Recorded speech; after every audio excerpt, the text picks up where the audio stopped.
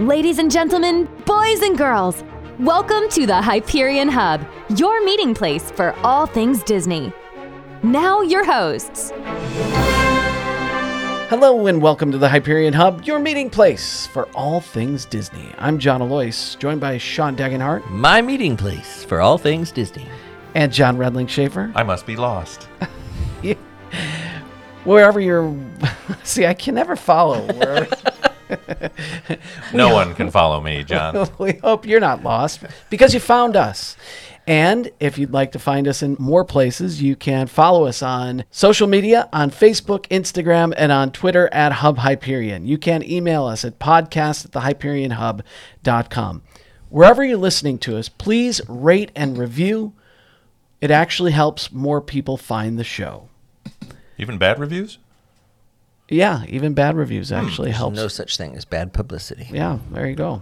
We like to start things off with our Disney views, and this week we are talking about the return of the Disney dining plan. It's coming back in 2024, and the booking window is already open. I'm going to be reading from Dreams Unlimited Travel's website here. Shout out to Pete. Yeah. Fantastic Great guest. episode. Yeah, that was. I hated missing it. Yeah, he was as authentic as we thought he would be. He was wonderful. First off, there are two dining plans available. The Disney Quick Service Dining Plan. It is right now $57.01 per adult. I like the 01. And $23.83 per child, and a child in Disney eyes 3 to 9. You're right. Who does these calculations? You know what? Are you thinking 22, Jim? Nah, 23.83. I like it. You know there are people sitting in a room figuring this out. There's some significance that we'll never appreciate. Right. There's somebody's birthday. Yeah. Everyone in the party ages 3 and over receives the following during their package stay: 2 quick service meals per day. Per night of stay. 2 quick service meals per night of stay. 1 snack or non-alcoholic beverage per night of stay. 1 resort refillable mug. Then the other option is the Disney dining plan. And this is the classic dining options at both quick service and table service restaurants. Pricing per day, $94.28 per adult, and $29.69 per child. Everyone in the party ages 3 and over receives the following during their package stay: 1 quick service meal per night of stay, 1 table service meal per night of stay, 1 snack or non-alcoholic beverage per night of stay, 1 resort refillable mug. So, are we happy that the dining plan is returning? My initial reaction is that's what I was accustomed to for so many years, so the comfort level's there, but I also recall on the last day buying 47 Rice Krispie treats too. So we survived without it. If we, I think you're still spending a decent amount of money. And we also order groceries on property when we stay. So at least 1, if not 2 of our meals a day are not meal plan related anymore. So we've kind of weaned off of the dependency. So I'm not sure we'll do it again. But you understood the benefit of it, right? I mean, yeah, I did. You don't have to think about it. Of course. But at the same time, when the mood hits you and you want a turkey leg or, a waffle, you can do it. And it's either buy it now or as part of the plan. You always felt inclined to just load up for just because. And I don't need to do that according to my doctors. So, well, we're like you in the fact that we get groceries as well. Usually we're not eating breakfast. We're not paying for breakfast outside of what we've already ordered via groceries. Unless it's a special character meal. That's usually the only time we're going to do a special breakfast on property. Or, once a trip we like to get Mickey waffles or something like that. I did hear on another podcast, I think it was, that not all restaurants are accepting the Correct. Disney dining plan. Was that different from before? I don't ever recall having that as a limitation. I didn't either, but I wasn't sure. Because maybe some of the high-end, Victoria and Albert. Sure. But it was quite a decent-sized list that surprised me, yeah. Yeah, usually was Disney Springs. There were a lot of restaurants there, but you're right. There was quite a few restaurants. And I just liked not having to worry about it. I mean, because when you're there paying, you're feeling that pinch a whole lot more than you are 6 months prior when you're looking forward to it. And No, that's a fair assessment. And, you're right. You sit down and you look at the mobile order, especially if you're doing the pickup at a quick service, you go 12, 25, 300, 4,000, and after a while, whoo, that's some real money now. Some people will definitely take advantage of this. I'm happy it's back. I'm happy it's an option at Disney. Sure. Now it's time for the second half of our conversation with James Bohn, the author of the book Music in Disney's Animated Features, Snow White and the Seven Dwarfs to the Jungle Book. You can find it on Amazon or wherever you shop for books. Now, the second half. Correct me if I'm wrong, please, but Snow White, I believe Snow White and the Seven Dwarfs is the first commercially sold album for a film score, correct? I'll look it up. I'm going to say yes. It definitely is the first formal film soundtrack. What I mean by that is that traditionally in Hollywood, up through the 50s and 60s, there's what's called the original cast album, and then there's called the second cast album. That typically they would re-record for musical films. They would re-record the score with a second cast, because that way the dialogue and the sound effects from the movies aren't in that recording, and that way you get a nice pristine recording of only the music, but you don't have to hire the expensive stars to do that. So that was typical in Hollywood. It just didn't make sense to do that with Snow White and the Seven Dwarfs, because there's very little spoken dialogue, and there's really not. The sound effects are kind of worked into the music already. So just release the exact recordings that appear in the film, and that's the distinction. I know that that's true. You have to remember that 28 was the first sound motion picture. The first sound motion picture that had like a wall-to-wall score was 1933, King Kong. And then 4 years later, it's Snow White and the Seven Dwarfs. So it's not like there was a ton of soundtrack albums being sold in that decade anyway. Yeah, Walt knew what he was doing. According to D23, the first album to be released was Walt Disney's Snow White and the Seven Dwarfs, the soundtrack to the film of the same name in 1938. So, yeah, a genius.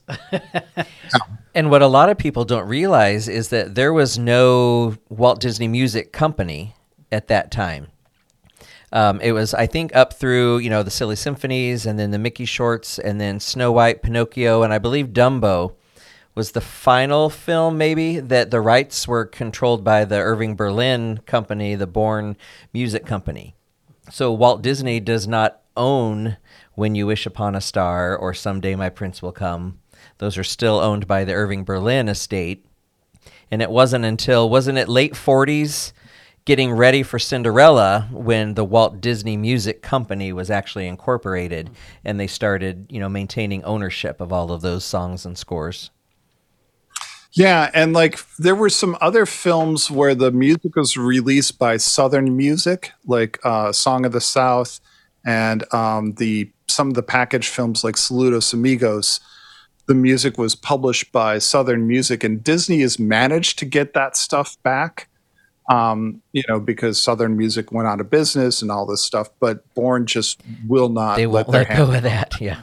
They just have a death grip on that stuff, which understandably so. Did you have any issues in your book with getting the appropriate permissions from Bourne? Well, I mean, what do you call problems? I mean, things cost money, number one. I didn't find them exorbitant. The thing that's tricky is lyrics. They want you to pay to put lyrics in a book. And I think with Bourne, I kind of respected that. And I kind of I think for what I paid for each song, I was allowed 3 references to it. And so I kind of actually counted I have a musical example of this song, and then I mentioned the lyrics here, and I mentioned the lyrics here. for the rest of the book, what I did with my publisher is we kind of took the stance of that if the lyrics, if I was quoting a small amount of lyrics, and that what I was quoting, I was making a direct and salient point, then that comes under fair use. And that really, they're probably not going to come. The people like there's a type of person who thinks of Disney as a litigious company, and they really aren't. And a lot of film studios kind of aren't as litigious as they're made out to be because they don't want to lose a court case. They only really do the court cases where they know they're going to win, because the last thing they want to do is set precedent by losing a court case. So, when you do something that's kind of in that gray area where you've got, like, I'm making a salient feature that's important to what the book is about and what it means, and it's educational, then, they're not going to give you a hard time over that, as long as it's short. Jim, by trade, I practice law. And to hear you say that, whether it be Disney or some other art-related company, the fact that they're zealously representing their client is good to hear. That they are protecting the brand, that they are protecting their client. And I admire the steps and your patience as you went through a process that, yes, is it thorough? Are some of the questions or some of the steps to someone who maybe is outside of the practice would go, what in the world are we doing? The fact that you can appreciate and tell us that it's part of the process, they're doing their job, and you respect it means a lot to me. And I thank you for saying that. I guess this is my chance to ask a follow-up. In terms of, I have to ask at a minimum, in terms of being professional musicians, and maybe this is a question for Sean too, switching, and it is because you both are working on very cool projects or have worked on very cool projects, putting what traditionally you convey through words and music, and then just switching to the words. When you write a book, that's what I wanted to ask both of you, I guess. When you're writing a book and not singing or adding music to it, is it difficult? And maybe I'm not asking it properly, but are you just going, okay, this is my chance to tell a story without music underneath it? Is that harder for you to do without that music? My day job is teaching music. So, it's kind of in what I do. The thing that's difficult for me, and every now and then someone takes me to task with this book, is that I think I have a sentence or paragraph in the introduction that says, like, some of this stuff is music theory intensive, but that's only part of the book, and you can kind of get what's going on. But I don't remember a time in my life when I didn't know every key signature. So it's difficult for me to put myself in the position of someone who doesn't understand like what a key signature and what a scale is. And so, I do kind of get into these heavy paragraphs that go into a lot of musical jargon. And of course I look at it, I'm like, well, that makes complete sense. And, ultimately I have to make a decision of, is there a way to say this in a more easy fashion? But a lot of times I just say, you know what, people like Sean need a book too, and that if that paragraph isn't as accessible to everybody else, Sean gets something that speaks to him in a language he understands and is detailed and so forth. This is, to a certain degree, this is the book I wanted to exist when I was 19, 20 years old. And that's kind of one of the things I thought of when I was writing it. It's like, what would I have wanted to know as a 19 or 20-year-old music major? So yeah, that's kind of the approach I'm taking. But I don't find it hard to talk about music because I do it all the time. So, yeah. My wife is an elementary school music teacher, and frequently when we're working with our girls on things, like at the piano or well, Clara, this makes perfect sense to me. And Anne's like, hey, you need to remember your audience and, not be talking way over their heads. So that's a struggle for me, especially when I'm teaching, 4-part chorale analysis and those kind of things. Like, okay, we need to step it back. So yeah, I totally understand what you're talking about, needing to read the audience. Yeah. Well, and that translates over, and I'm sure some of the correspondence you have had with lawyers or the archives, you're getting correspondence from that world in their lingo, right? And I, as a young associate, was told, it's kind of funny to talk through this now, you don't need to write a whole symphony when a simple song will do. And I was told that in practicing law. And it has come true that I have found, and I respect your point, Jim, that yes, the musicians of the world deserve their literature as well. But I have found that over almost 20 years of practice now, that sometimes it's okay to simplify and explain to your audience, and it's going to go over a lot better than they're saying, well, who's this know-it-all who can't explain anything and uses way too many Latin and italic phrases in his letters. Yeah. I still feel like the history part of the book is very accessible. When it gets into music theory land, then that's another question. That's when I started salivating. Like, oh, this is the good stuff. So, Jim, is there going to be a follow-up book covering, like, say, Mary Poppins through present day? Who knows? In all honesty, there's a draft of something, but the pandemic really slowed down the process in a major way, such that persistence on my behalf has not been paying off as much as it did with the previous book. And, I'm not at the point of giving up the ship yet, but there is this sort of, sunk cost sort of calculation going on in my head. I'll answer the second part when you said up to today. I don't like writing about more current stuff because living people can disagree with you. I like to the distance of history gives me more of a perspective, and I'm from a certain age that the older films speak to my youth challenged position in life.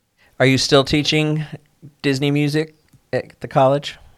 Yeah, it's changed. When I first designed the course, I covered Disney music where the first unit was about music in the animated films. The second unit was music in the live action films.